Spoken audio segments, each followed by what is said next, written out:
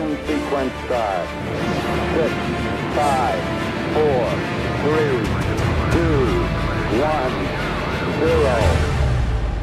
This is Ignition. Welcome to Ignition, a radio show and podcast for the new evangelization. I'm your host, Dr. Chris Bergwald. And I'm Father Andrew Dickinson. And we want to launch your own efforts to explain the Catholic faith and to invite others to live it. Before we get into today's topic, we want to remind you that we love listener feedback. So if you've got questions about today's episode or ideas for future episodes, please contact us. Two easy ways to do that are Carrier pigeon. and telegraph. Carrier pigeon point. Telegraph. Oh, okay. Email. Ignition@sfcatholic.org. Twitter. At sfdiocese #ignition. So email or Twitter, ignition@sfcatholic.org, Twitter, sfdiocese, #ignition. Father Dickinson, how goes it today? Better than my sins deserve. You said that last week. I say that every week. The more things change, The more they say the same. that's what I hear. I used to know how to say that in French. The more things change, the more they stay the same? Mhm. Really? Why? From a Rush song. I don't know if I said it correctly. It might have been like Quebecese. Rush is Canadian? No. You didn't. I'm not Seriously? a fan. Yeah, they're the best import ever from Canada. Ooh. No, that's It's non-negotiable. very American of you to say, like this, that harsh judgmentalism of you. Is Actually, I would very- say like I there's no other reason I want to be a Canadian other than to say that I am from the country that produced Rush, the band. I've never. I'm proud to thought be an about American, why except for the I fact would want that to be a Canadian. I want to be a Canadian just to say I'm from the land that produced Rush. Okay. What about Strange Brew? I've never seen it. Oh. We're not here to talk about Canada today. But we're here to talk about imports. Yeah. Yeah, we're definitely here to talk about imports. Oh, okay. I look forward to seeing how this goes. I'm going to set this up. Here's my segue. Father, you and I have been doing for some time now I know, we'll come back to imports. Okay. An occasional series on the books, letters, etc. of the New Testament, ultimately of the Bible, but we were beginning with the New Testament. So we've looked at Matthew, Mark, Luke, John, Acts of the Apostles, St. Paul's letter to the Romans, and next in line, St. Paul's letter to the Corinthians, the first of the letters. the first. Nice recovery. Yeah, no, there was recovery. Oh, that was not recovery at Oh, all. please. So, St. Paul's first letter to the Corinthians. Right. Imports. Yeah, he imported the faith to Oh, Corinth. I thought like he's an import. Like he's not from Corinth. I know. Well, he's not from Corinth. So I was. And so just as Rush brought amazing power rock trios with wonderful storytelling in lyrics to the United States that no one else really has done or has been able to do. Wow.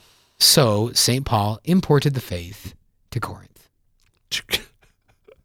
Yes, he did. The life-saving and life-giving faith that glorifies the God of all eternity and reveals to us the mystery of the incarnation and the glorious and holy Trinity. I mean, yeah. Yes, he did. I mean, every comparison fails at some point, Yes, it does. but you can still make the comparison. Yes, you can. So that's a stretch. Come on. That's not a stretch. Okay. Well, it was a fairly. All right. I've never thought about being from Tarsus, but if there's ever reason I'd want to say that I was from Tarsus, it'd be so that I could say I'm from the same place as St. Paul. St. Paul was here. But they would have known him as Saul. Well, the Romans would have known him as Paul. But the Tarsusians, people from Tarsus, Were they all Jewish? I kind of assume so. I don't know. Not sure about that, Father. We're off to a really rocky start. I blame you. It's not rocky at all. Rock ballads. No, that's not even a pun that works. Neither did your segue. Yes, it did. So anyway, we're going to continue our occasional series on Proverbs 9:8. the books of the New Testament. Look it up. And we are looking at the first letter of St. Paul to the Corinthians. As we do, if you've heard some of the previous episodes in this series, we sort of follow a rough format of looking at the author of the document, the date in which they probably wrote it, As smooth as anything is on Ignition. exactly. Who they wrote it to, why they wrote it, et cetera, et cetera, et cetera, and some of the themes. I want to do the same approach here. St. Paul's letter to the first letter to the Corinthians, written by St. Paul. St. Paul. So St. Paul refers to himself in the letter as the author. External attestation provided by Pope Clement I in 95 AD. Right. So in other words, there's it's not just from within the letter that we see the reference to the author of St. Paul, but also other historical evidence as well. Right. So already in 95 AD, Pope Clement was talking about St. Paul's letter to the Corinthians as if everyone knew about it. Because he was writing to the Corinthians too, which is Right. actually last week we were talking about the papacy, Pope Francis and his visit. Really interesting. One of the things that struck me when I learned it, Pope Clement did not plant the church in Corinth. Pope Clement's spiritual predecessor, St. Peter, did not plant the church in Corinth. And yet Pope Clement, Bishop of Rome, sees fit to involve himself in matters in the church in Corinth. Who does he think he is? Who does he think he is? The Pope. Exactly. So already showing by the end of the first century the authority of the Bishop of Rome to intervene in churches outside of Rome. Correct. So St. Paul being the author, we see early historical evidence, and really it's never been doubted, denied, or questioned. Even today, a lot of times modern biblical scholarship has brought into question the traditional authorship of various books of the Bible, but this is certainly one that has never really been questioned, even by modern scholarship. Impeccable. Right. Probably written in Ephesus during Paul's third missionary journey, somewhere around the year 56 AD. So Ephesus was kind of a place where it was at in a lot of ways. I mean, Ephesus was like Rome today. Oh, right. Yeah. And even with it, so I think the John was there for a time, Right. probably with Mary. Yep. The Blessed Virgin Mary. Paul, obviously. Mhm. Who else? Anybody else? Luke. Oh, maybe. Yeah. Maybe So an early seat. Some Ephesians. Presumably some Ephesians were in Ephesus. An early hotbed, if you will, of the faith as well as Corinth and other places. So Corinth, speaking of Corinth, tell us a little bit about Corinth, Father. Well, Corinth was a flourishing commercial hub of the Mediterranean world and a seaport town. A lot of business going in and out. Very, we might say today, like metropolitan. Sure. So entrepreneurs, tourists, gladiatorial games, a lot of shameless immorality. It's kind of like Las Vegas. It's true. Pagan shrines, right? But also maybe more like New York City or LA, actually, because they also had a ruthless spirit of competition. Right. I was thinking New York came to Right. mind So, that way. you would stab your own mother in the back if you thought it was going to improve your business chances. Right. Also, like New York, capital, regional capital. Right. Although that's not true because New York is not a capital. Whoops. But you didn't catch that either. So, egg on both of our faces. Albany is the capital of New York. Thank you, listeners. I knew that when And I said Pierre it. is the capital of South Dakota. That's what I thought before I moved here. You non-South Dakotans. Yeah, I know. But it was a provincial capital in the Roman Empire as well. So in terms of government and, as you said, commerce, etc., a lot going on. Which is just part of Paul's strategy, is to take the gospel not just to any old spot, but to places that would disseminate and spread the gospel to other places as well. Which, Father, I think that's a great model and witness for us today, because we kind of want to go to the low-hanging fruit. Oh, yeah. Paul didn't. No. And that's part of our mentality at the Newman Center, where I'm assigned with our focus ministries. Yes, we certainly, whoever comes to us, we take on to be good stewards of the gifts that's given to us as far as the students that come in the door. But at the same time, we're also mindful of, where can I influence others on the campus? Right. Yeah. Right. And so that's why St. Paul went there, we believe around 51 AD. So would that be in his second missionary journey? I think so. Okay. Yeah. Yeah, when do we, I don't remember right now. I don't know if you do. I don't remember when we roughly date. No, I don't know. Yeah, okay. So, but around 51, though, Yep. is when But he, so it's 18 years after the death and resurrection of Christ, and 5 years before he writes his right. letter. Yep, Yeah. yep. Yeah. So there's that gap between the two. Correct. So, all right, as we continue on here at Ignition, a broadcast for the new evangelization. Remember, if you have any ideas for future episodes or critiques about our bad banter or critiques about Dr. Bergwald critiquing me for my... We're getting really meta now. We are. Do make sure that you email us at ignition@sfcatholic.org or tweet at us at sfdiocese with the hashtag of ignition. So getting into the purpose for the letter then, Father, you just mentioned it's been 5 years since Paul founded the church in Rome, imported the gospel, the good news of Jesus Christ into Corinth, the church in Rome, I mean Corinth, sorry. And now he's writing this letter in advance, writing it from Ephesus, saying, I'm coming and I'm sending my letter before me. Right. So preparation for that. And it's for the purpose really of calling them to task, a rebuking of them, a correction of them for their sins and also for their divisions within the body. Right. And just calling them back to the basics of the Christian faith, of Christian doctrine. Right. So some of the themes and characteristics of the letter, Father, I think it's interesting to me that if you look at early Christianity, the centuries after St. Paul wrote the letter, the centuries after Christ, the early years of Christian history, this was the most widely cited of St. Paul's letters. Not the longest. Romans has that distinction. Romans is probably a bit more theological in some ways, but 1 Corinthians was the most widely cited of St. Paul's letters. What do you think that is?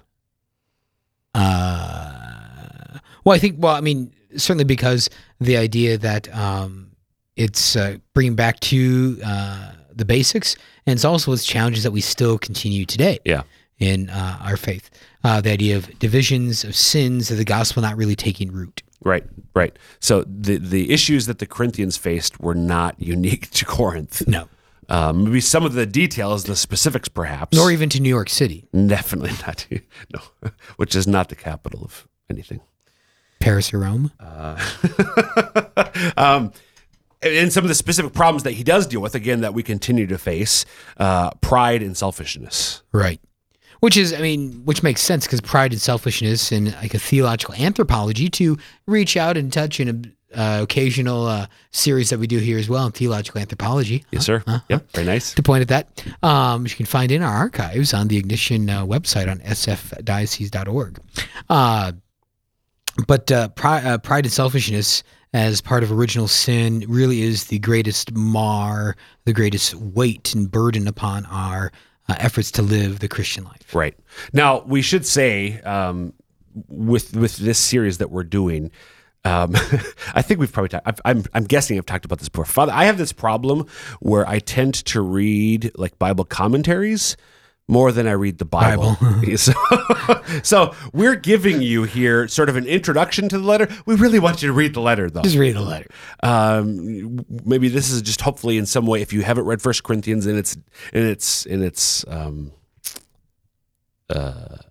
lost the word. But now you know how to pronounce it. Corinthian. If you haven't read the whole letter before, take the opportunity to do so. It's not that like most of the books of the New Testament or documents. It's not that long. So maybe take the opportunity now to do that. Maybe again, Advent is coming up. Maybe you want to take St. Paul's first letter to the Corinthians as some spiritual reading. Maybe you want to set aside some time over. This will be airing just after Veterans Day. Yes, it will be. No, but maybe over Thanksgiving. There you go. Set aside some time. Yeah. Halftime during the Notre Dame Stanford game. There you go. So, in any case, the point is read St. Paul's first letter to the Corinthians. Don't just listen to our it's not even commentary, our introduction to it. You know, everyone just turned Ignition off right there when you said that. I know. Like, okay, fine. What's the point? Okay, well, read. Because we're going to talk about some nuggets, some details, some specifics of the letter. And they all turned it back on. And then, but they won't know to turn it back on if they turned it off. Oh, what a conundrum. Darn. This is like one of those time loops in like a sci-fi movie. Yeah. So, Father, what are some of the topics that St. Paul addresses in this letter that you think are Oh worth my mentioning? goodness. I could just talk about, there's so many awesome things in this letter. Can I just like list a bunch of them and we can just then like hit them more or less? Yeah, but what if you tease the audience and then you can't come back to them? Well, then they can read it. Ooh, Oh, nicely played. Did you mean for me to say that? Go or- for it. No, Oh, that was well done. Better than the segue before at the top of the show. Okay. That was a good segue. So there's lots of great topics. So right away, like in the beginning, he talks a lot about wisdom, which goes to that whole idea of come back to the Christian basics and the cross. This is like in chapters 1 and 2, where he talks to them about the type of wisdom we should seek as Christians. 1 Corinthians 3, he has a great little passage about purgatory, which I just love to remember and to reference, especially when we're explaining or inviting others to consider the goodness of Catholic doctrine. In 1 Corinthians 7 and 8, he talks a lot about sex and marriage and human relationships, which of course we got that all figured out after he wrote that, and that's never been a problem. 21 ever since. 1 Corinthians 11, there's some really great stuff on the Eucharist and on who is welcome to communion. 1 Corinthians 12 through 14, talking about the spiritual gifts, sanctifying gifts, which are for you, versus charismatic gifts for the church. And then 1 Corinthians 15, he talks about the importance and primacy of the resurrection. Right. So just pause and rewind unless you're listening on the Lamb. Then you'll just have to download later, and then you can get this. Don't take notes while you're driving in your car listening on Lamb Catholic Radio. You can always go back and find this episode online and listen to not it worth again and again Go and back again and again. And again. Your own little purgatory. It's not worth taking your hands off the wheel. So 10 minutes, Father, to tackle to start going through this list. As you mentioned earlier, the benefit to me of giving that list is just to give sort of a tease of what is in the letter. Yeah, the rich opportunities that are in the letter. Anyone that you kind of want to, like, what piques your interest? Ooh. Because I mean, I can always talk all day. So I want to jump ahead to chapter 11. Okay. Bankruptcy. Chapter 11, the Eucharist, closed communion. Yeah, it's a scorcher. So St. Paul's kind of a mean guy. Let's get down to brass He does talk tacks. about his own temper. It's Right? not what I mean. Oh, that sort of mean is not what you mean. It's not what I mean by mean. You're going for more average sort of mean. The everyday sense Get of it? mean. Average? Yeah. Is it mean? That was Yeah. no, also well done. All that math you had in college. Stats. So So you want to talk about the institution of the Eucharist, right. So this is about halfway through that chapter, around verse 23, really, and following. It's the last 10 verses or so of chapter 11. So he's giving them just kind of basic life instructions here, but now he wants to talk especially about the Eucharist. And what I love in that is just starting out with the whole idea that it's this idea that it's a tradition. Yep. Yeah. So do you want to read like verse 23? I think you and I have different complementary translations today. 23, is that what you're thinking? Yeah. Okay. So I'm going to read, this is 23 through 26 that I'm going to read here. For I received from the Lord what I also delivered to you, that the Lord Jesus, on the night when he was betrayed, took bread, and when he had given thanks, he broke it and said, "This is my body, which is for you. Do this in remembrance of me." And in the same way also the chalice after supper, saying, "This chalice is the new covenant in my blood. Do this as often as you drink it in remembrance of me. One more verse. For as often as you eat this bread and drink the chalice, you proclaim the Lord's death until he comes." Yeah. So I love that idea that he's talking about it in traditional language. I received from the Lord what I handed on to you. Right. So you know this. I'm not telling you anything new. I'm not telling you anything surprising. I'm not telling you anything out of left field. I'm telling you about the heart of the faith in that regard. And, I think that's just a beautiful encouragement for us as in our Eucharistic faith and the importance of the Eucharist, the importance of the Sunday Mass, that St. Paul talks about in important language in this way. Right. And taking it for granted almost. Well, not taking it for granted, which means that he doesn't appreciate it, but taking it as a given. Right. A given that they already are familiar with it. And again, he would have planted the church in Corinth a good 5 years ago. Right. Before he's writing this. One of the things, just in terms of other books of the New Testament. So if St. Paul's account, which he relates here, is very similar. The language, is very similar to the language that Luke has in his account of the Last Supper, reflecting the fact that Luke, as he tells us, if you listen to our episode, Luke was very diligent about consulting various sources as he was writing his gospel. And so it's likely, we know that he spent time with St. Paul. It's likely that he took some of what he learned and the verbiage from St. Paul. Right. A great we call that intertextuality. Yes. So references of the text or allusions of the text to other parts of biblical text. Exactly. So we get here, and the editors of the translation I have titled that section "The Institution of the Eucharist." So again, St. Paul relating what he's already told the Corinthians years ago at this point. So then, Father, the thing that strikes me, just because this has been a current topic, if you will, within the Catholic Church world, the question of in what condition I should or should not receive Holy Communion, receive the Eucharist. Again, the editors of my translation have this next section titled "Partaking of the Eucharist Unworthily."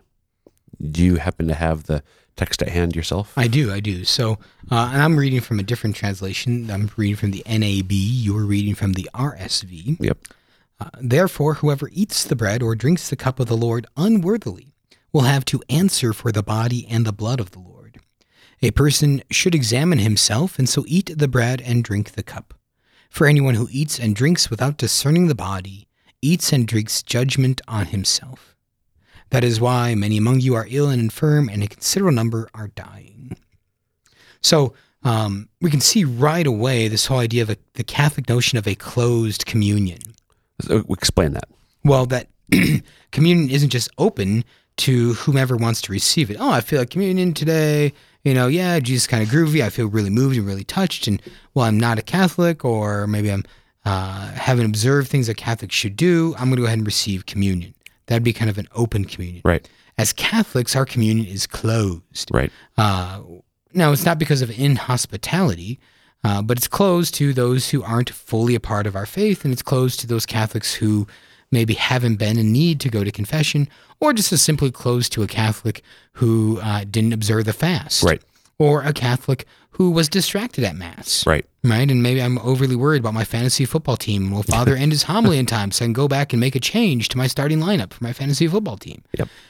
If that's what we're worried about, that falls under what St. Paul says, for anyone who eats and drinks without discerning the body eats and drinks judgment on himself. Right. I don't know about you, but I'd want to avoid as much as I could having to answer for the body and blood of the Lord. Right. Eating and drinking judgment upon myself. Right. So this is where we get the idea. This is the biblical basis for the church's teaching on being in union with the church and in a state of grace in order to receive Holy Communion. It's right. The church isn't mean because of this. Not anymore. Well, no, we're not mean. No. We're not. We're saying no to protect a better yes and to get from you a better yes. Exactly. It's interesting, too, that in this letter where he's concerned about the topic of unity, he doesn't use the Eucharist as a way to unite those who are divided in a certain way, but uses it in some ways more as an expression of unity. Right. Now, it unites us with Christ and it actually strengthens the bonds of unity, but it can't repair destroyed bonds of unity. Exactly. Yeah. If there's already a breach in the relationship, this is not the sacrament that restores that relationship. Right. Actually, there's a great little thing from the Baltimore Catechism that talks about eating food. That when you're healthy, you can eat. You can easily eat. When you are sick, you can eat, but only more carefully. When you're dead, you do not eat. Mm. Right? So someone who is without mortal sin can receive communion. Souls in venial sin receive, right? But it's a different reception. Souls in mortal sin can't receive. Right, right.